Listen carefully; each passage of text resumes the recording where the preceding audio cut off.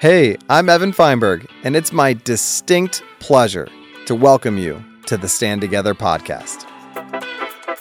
In this show within a show, myself and my friends, Becky, Ski, Jeff, and Ty, will dive head and heart first into our modern American social sector, unraveling its history. Something like Charity Navigator does not reward for something like innovation, for taking risk, for doing something that would be very much outside the wheelhouse of a very safe and standard nonprofit. Exploring new paradigms. Now look where we're at, right? Right now it's, listen, I'm going to do something to you or for you because you're not capable of doing it for yourself, which I believe is one of the animating assumptions in most of philanthropy, and I think it's dead wrong. Sharing upending principles.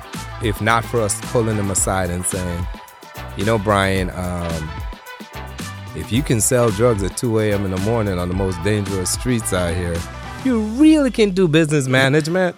Yeah. Right? There's a lot of risk associated with that. Right. Your ability to persuade people and really dove into that world to pull them out. And that's what the embrace looks like. And then walking Brian over to things that he's really good at. And putting it all in perspective as we discover cycle-breaking change in community. But they sent me to the dentist. And they sent me to therapy. And this was love. You know, so love, you can just tell me all day that you love me. But if you're doing things for me and it's a gift and you're not making me sell myself in order to pay back what you've done for me, then that's love. So they healed me through just loving on me. Along the way, we'll unpack principles, management techniques, and frameworks designed to tackle some of the toughest and most pressing issues plaguing communities across the nation.